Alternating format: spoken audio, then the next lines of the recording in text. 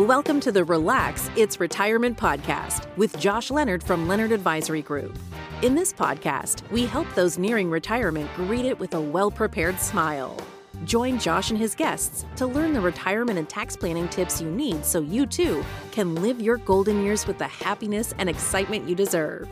Hear stories from his years of experience to help you transition into a fun and intentional retirement. Now, on to the show. Hello and welcome to the Relax, It's Retirement podcast with your host, Josh Leonard, where we talk about transitioning into retirement with intent. I'm Wendy McConnell. Hi, Josh. How are you today? I'm wonderful. How are you today, Wendy? I'm good. I was just chatting in the green room with your guest. Let's introduce your guest. Yeah. So today we have the college dude on. So our goal here is to talk about some college planning. And I would say the most important fact to know about Dan, he's a financial advisor, does college planning, but he was born in the same county as Taylor Swift. So that's kind of more important than everything else, right? I would say so. Oh my gosh, that is so impressive. So Dan, how does it feel growing up in the county that Taylor Swift was born in? I mean, must be phenomenal. It really is. We're basically best friends. So we've known each other for so long. But yeah, no, I promise that's the only lie I'll tell today. So yeah, no, I appreciate you guys having me on, Wendy and Josh. Just, looking forward to discussing today. But yeah, really looking forward to it. Yeah, it'll certainly be a fun one. And, we had a little brief discussion ahead of time that recently with Taylor Swift's big concert, everyone's been searching for tickets. And Wendy, do you want to tell us a little bit about your experience there? Trying to get tickets? Yeah. It was not a good experience. I was one of those lucky people that was subject to the pre-sale. So I got in before the general admission sale, which never happened, by the way, because they sold out before they even got to that point. But I waited in the queue, and then for a half hour, I clicked on tickets. And while it was looking for the tickets, it would say, I'm sorry, another fan bought those. Try again. I did that for a half hour, never got tickets. Jeez. That's wild. We had a one individual share that on their Nextdoor app, they were looking, and some lady had posted looking for someone to let out her dog or something, but had disclosed that she was taking her two daughters to the concert and bought 3 tickets at $4,000 a piece. So that is insane. Dan, I assume, you just get free tickets, right? So that's exactly right. Backstage pass. Yeah. Just unlimited backstage passes wherever she goes. I could travel with her if I want, but full disclosure, Dan has never met Taylor Swift.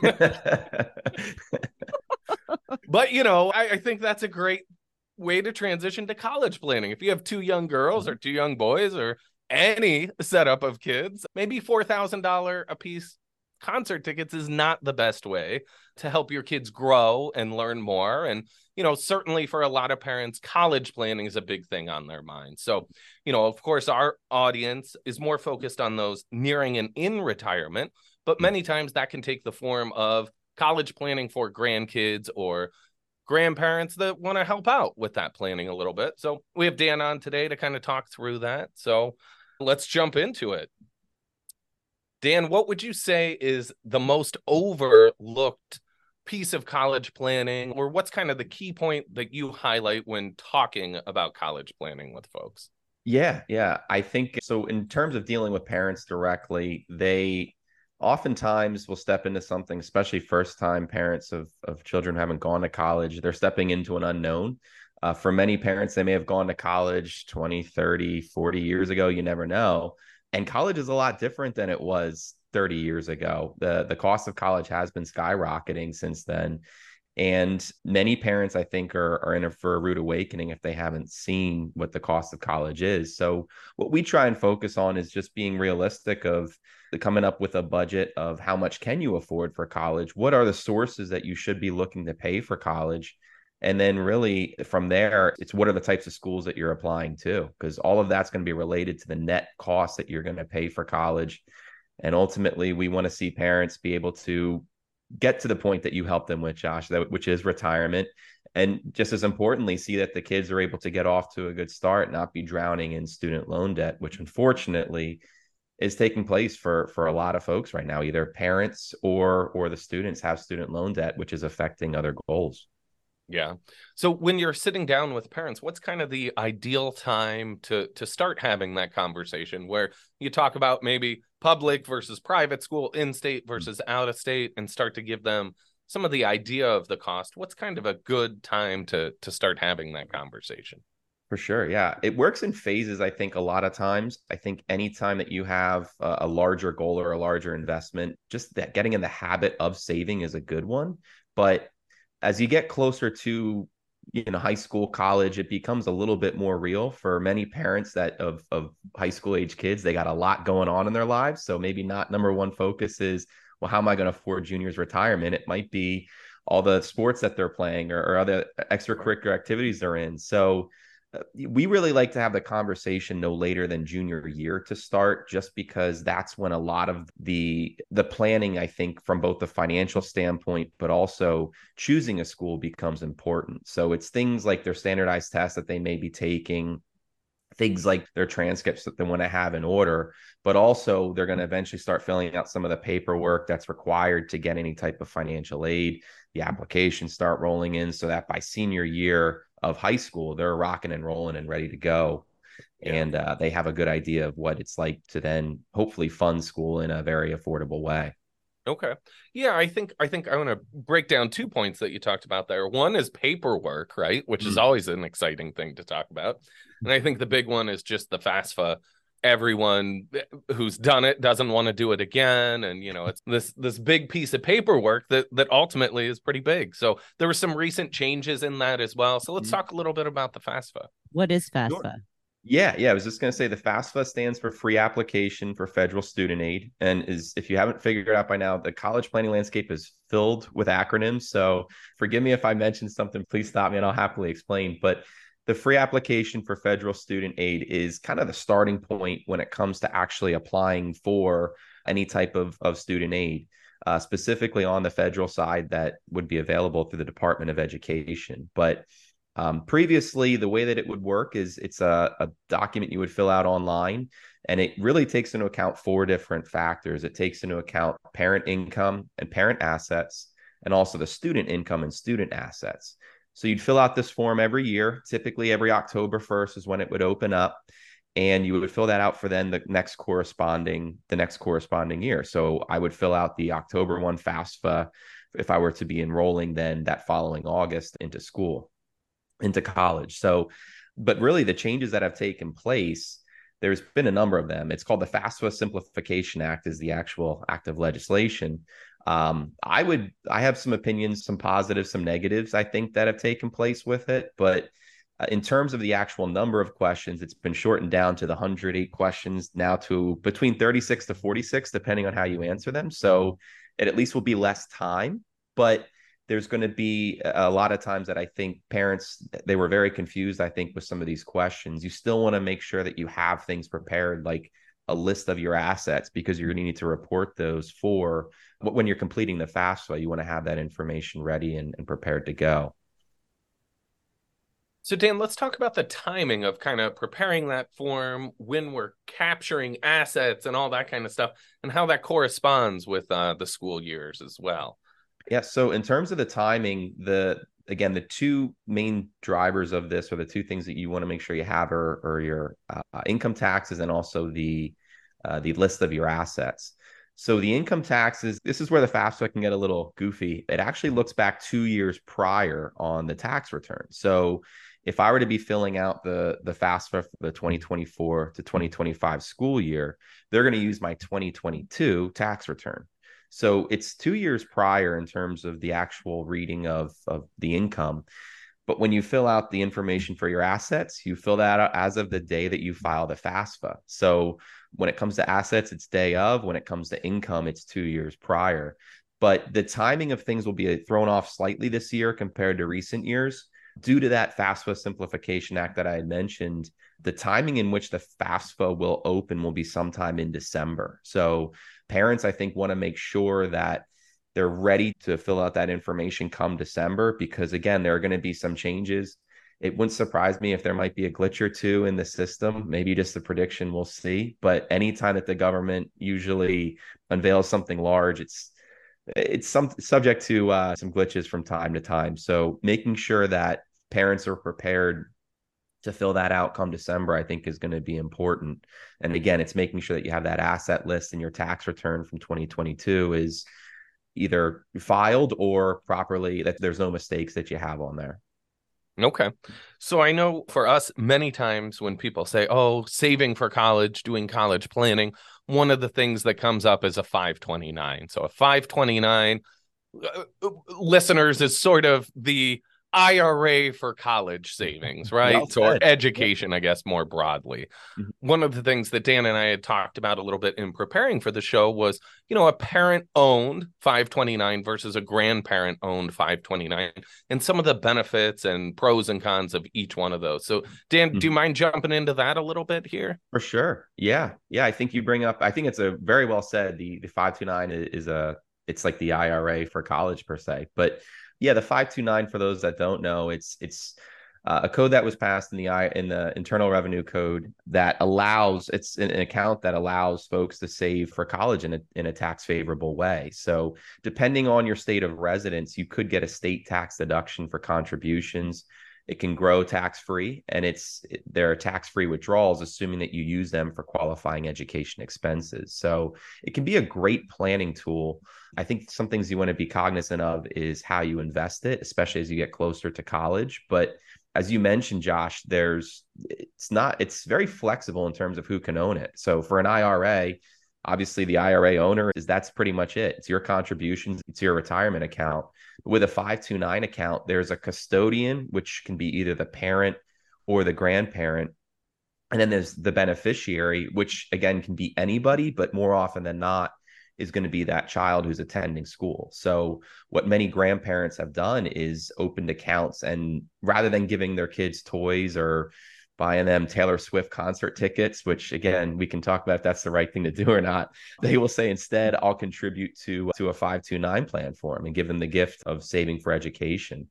And it can really, again, there are great tax benefits, I think, for everybody involved by doing so. Yeah. Well, and Dan, you're in Pennsylvania, as are many of our listeners. That's, where our company started. In Pennsylvania, you do get some state tax deductions there as well. So that's a benefit when you're contributing. Here in Michigan, where I reside now, we get also state income deductions, and we have a really good plan here too. So if folks are looking to save in a 529 plan, what are some key things that you look for in selecting that 529 plan? It's a great question, and one that I think does require some research. But you mentioned the Pennsylvania and Michigan. I think there's a lot of commonality you can almost look at there. But the first thing that I try to look at is the state tax favorability. And if you are able to contribute to a 529 plan, do you get a state tax deduction? So most states are going to give that option. Again, for the states that don't have state income tax, it's a non-factor. But for us in Pennsylvania, it's a pretty great benefit that we have, that you can contribute to any state's plan and get the 529 deduction. So you're not wrong. Michigan has a great plan. And if I, as a Pennsylvania resident, wanted to open a 529 plan and contribute to it, I can get that state tax deduction. Whereas some other states are captive to their state's plan. If you as a Michigan resident wanted to get that tax deduction, you need to contribute to your plan. But the things that I really try and focus on are, again, looking first at the state tax rules and any way that we can save in taxes. Most people are pretty receptive to. But the other things that we want to look at are investment choices, and then also the fees that are involved. So I think it's important to make sure that if you're investing in a plan, just like you would in a retirement plan, those are some of the things that you want to make sure of in terms of timing and investment selection, that they're quality funds or quality investments that you'd be putting your hard-earned dollars into, but also you don't want to be paying excessive fees. And I think those are really the big three that I start with. And from there, usually just, again, the habit of saving is probably the biggest factor, but that's really the driver of the discussions that we have. Good. Yeah. And we'll link, I know you had done a blog post somewhat recently about tax tips for grandparents paying for college. I know in that blog post too, you had a nice map that kind of outlines those different state rules in a simplified version. So, like in our family, my kids are in Michigan. My parents are now in Ohio. We were in Pennsylvania. So sometimes crossing those state lines can alter your planning a little bit as well. For sure, yeah, and it's a great point you bring up. There could be parents and grandparents in different states. The other thing that I will mention is there's nothing stopping a grandparent from opening up their own separate 529 plan for a child. So there can be multiple 529 plans that you have open. So it could be a situation where a grandparent lives in Ohio and then you're living in Michigan. You can have your parents open up the 529 plan in Ohio, get that state tax deduction while you have your own plan and getting your state tax deduction in Michigan. So a lot of planning that you can do. And again, we're not talking huge tax savings, but any chance you can save on state taxes, I think, is something that you want to definitely consider.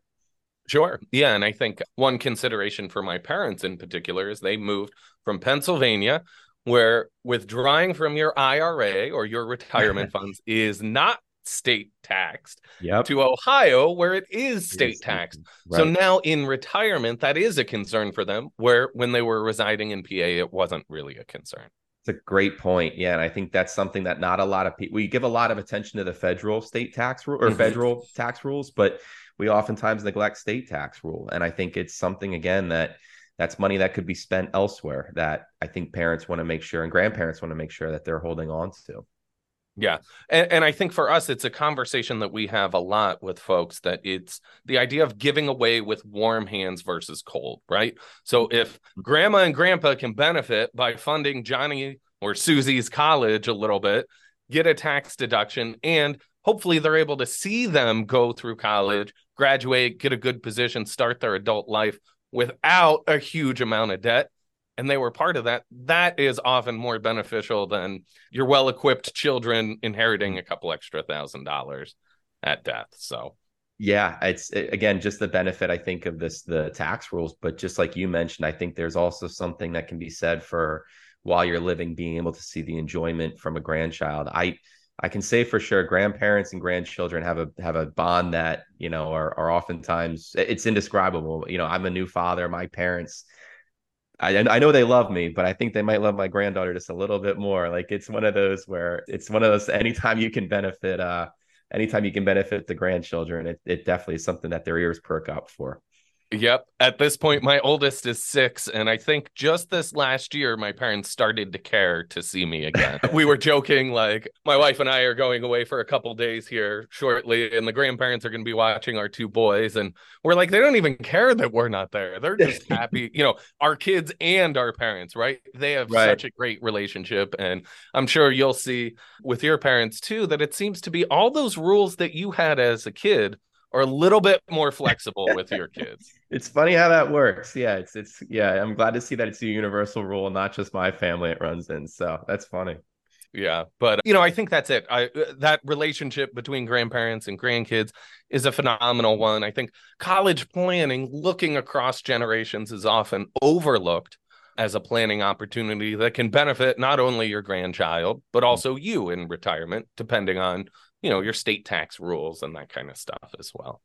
For sure. Yeah. And I also think for some of the wealthy, there could be some federal tax rules too that are very beneficial. When you move money to a 529 plan, it's no longer in the estate. It's not considered part of the taxable estate. Now, currently, that number is just shy of 13 million, which I know is a little high for many folks out there, but there's nothing stopping those federal rules from changing and becoming a smaller number. Even in 2025, that number is set to essentially split in half. So really, I think, are cognizant of folks that have potential estate tax issues. It's a way that you can kind of solve that problem or help alleviate some of that problem. So it's definitely something that can also benefit grandparents, not just the grandchildren. Sure. Yeah, and I think it's a way that we can build generational wealth as well. So we could think in particular of maybe a business owner that's selling a business, moving into retirement, and with that big liquidation event, man, they're getting killed with taxes. So they're looking for ways to structure things better. Sure. Our estate limits now we can take advantage of, even if they go lower. So you don't have to die to take advantage of it. You just have to get it out of the estate now. So even if you don't have grandkids yet, but it appears as if maybe at some point you could set that up as a family 529 plan where you could change who the person receiving the funds is in the future, or, get your doctorate in retirement too. Yeah. Yeah. No, it's such a great point, Josh. You bring up a really big one that I think is we're planning, I think, often as the rules are today. But if you look at the last 30 years, last 20 years, so much has changed. I'm willing to bet it's going to be very similar over the next 20 to 30 years. So you have to, I think, constantly be planning and understanding that the rules are going to change. Utilize the planning strategies to your advantage. Yeah. I guess one other piece in talking through the grandparents, how do you see and how have you worked with clients where grandparents are involved in that conversation with Johnny that's in maybe the sophomore or junior year? How do you integrate that where parents feel comfortable disclosing the financial information, but also grandparents, sometimes there's a barrier there too, that they don't want to disclose all their information to the kids quite yet. Yeah, again, that's a great question. I think in the financial planning world, there's oftentimes an art and a science. The science is the numbers, the tax savings, the investment choices, etc. But when it comes to understanding relationships and how family dynamics work, I think I'm going to be very general when I say this, but a lot of the current generation that are grandparents right now, they're a little bit more private with their money. They're not quite maybe as open in sharing what that amount is. Again, that's not a universal rule. There are some that I think are willing to open up about it, but I've seen it where grandparents will say, yeah, we'll help with junior's college. And the parents may be thinking, what does that mean? Is that a $10 gas card that they're going to give them, or is that a $10,000 contribution? And it can range anywhere in between.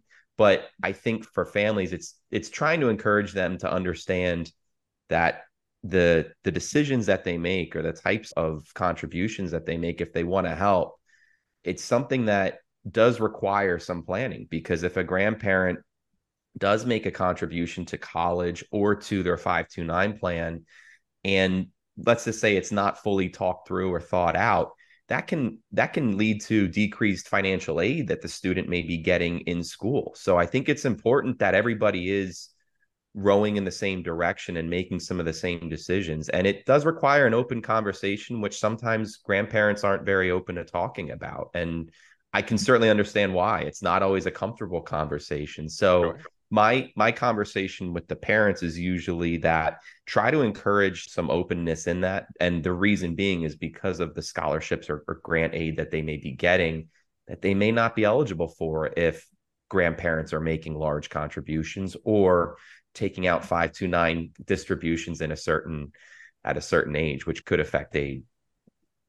Yeah, I guess I want to highlight that there is giving money to help with college is great, but from that retiree grandparent perspective, don't cause other problems for the kids too, right? Don't cause college to actually be more expensive or disqualify from student aid. So I know we had talked about, since they're looking back 2 years too, you can do some real detailed strategy where you're withdrawing from a parent-owned 529 the first group of years and then the grandparents the second group of years to kind of avoid that money being pulled in to your federal aid eligibility.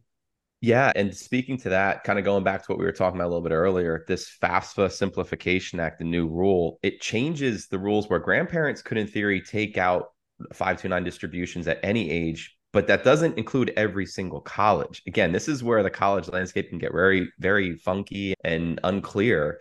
There are certain schools, more so your leader, I think I would say more elite schools, high-level schools that, such as the Ivy Leagues, Northwestern, Notre Dame, some of your bigger schools, they use a form called the CSS profile. And if your school is using that form, they're going to kind of go by the old rules for grandparent aid. So it does become important that grandparents understand the type of school that their grandchild is attending, but also how you're going to strategize to pay for that school. And again, that's where you really need cohesion between the parents and the grandparents, because if you don't have that, you could be costing yourself and your children and grandchildren in financial aid, which I will never argue. I mean, the best money is scholarships and grants. It's free money that either the school's providing or another sources. And if you lose that due to 529 distributions taken out at a wrong time, it kind of defeats the purpose to me. Very good. Yeah, I think there's a lot of coordination, much like many pieces of financial planning.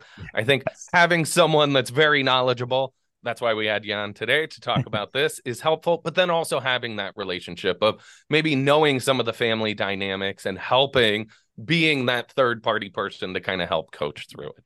Absolutely. And I think that's where I think having a disinterested third party can often be helpful. But it's, again, every family dynamic is unique. And I know that's how we as planners, you can, again, talk about the numbers and the investments and whatnot. But there's also a human element to this that we need to keep in mind. And the relationships that parents and grandparents have is very important. It's something that I try to make sure that I have an understanding and a background of anytime that we're approaching this planning topic. I had a quick question that when it comes to the cost of college, can you speak to the fact of the benefit of going to a private school that costs probably 3 to 4 times much more than a state funded school, which I went to school those 30 some years ago that you're talking about. I know it's all different, but a guy I dated at the time went to a very small private school, paid a ton of money. And I said, nobody heard of your school. Everybody knows Temple. Everybody knows Temple University. Yep. So what's the difference?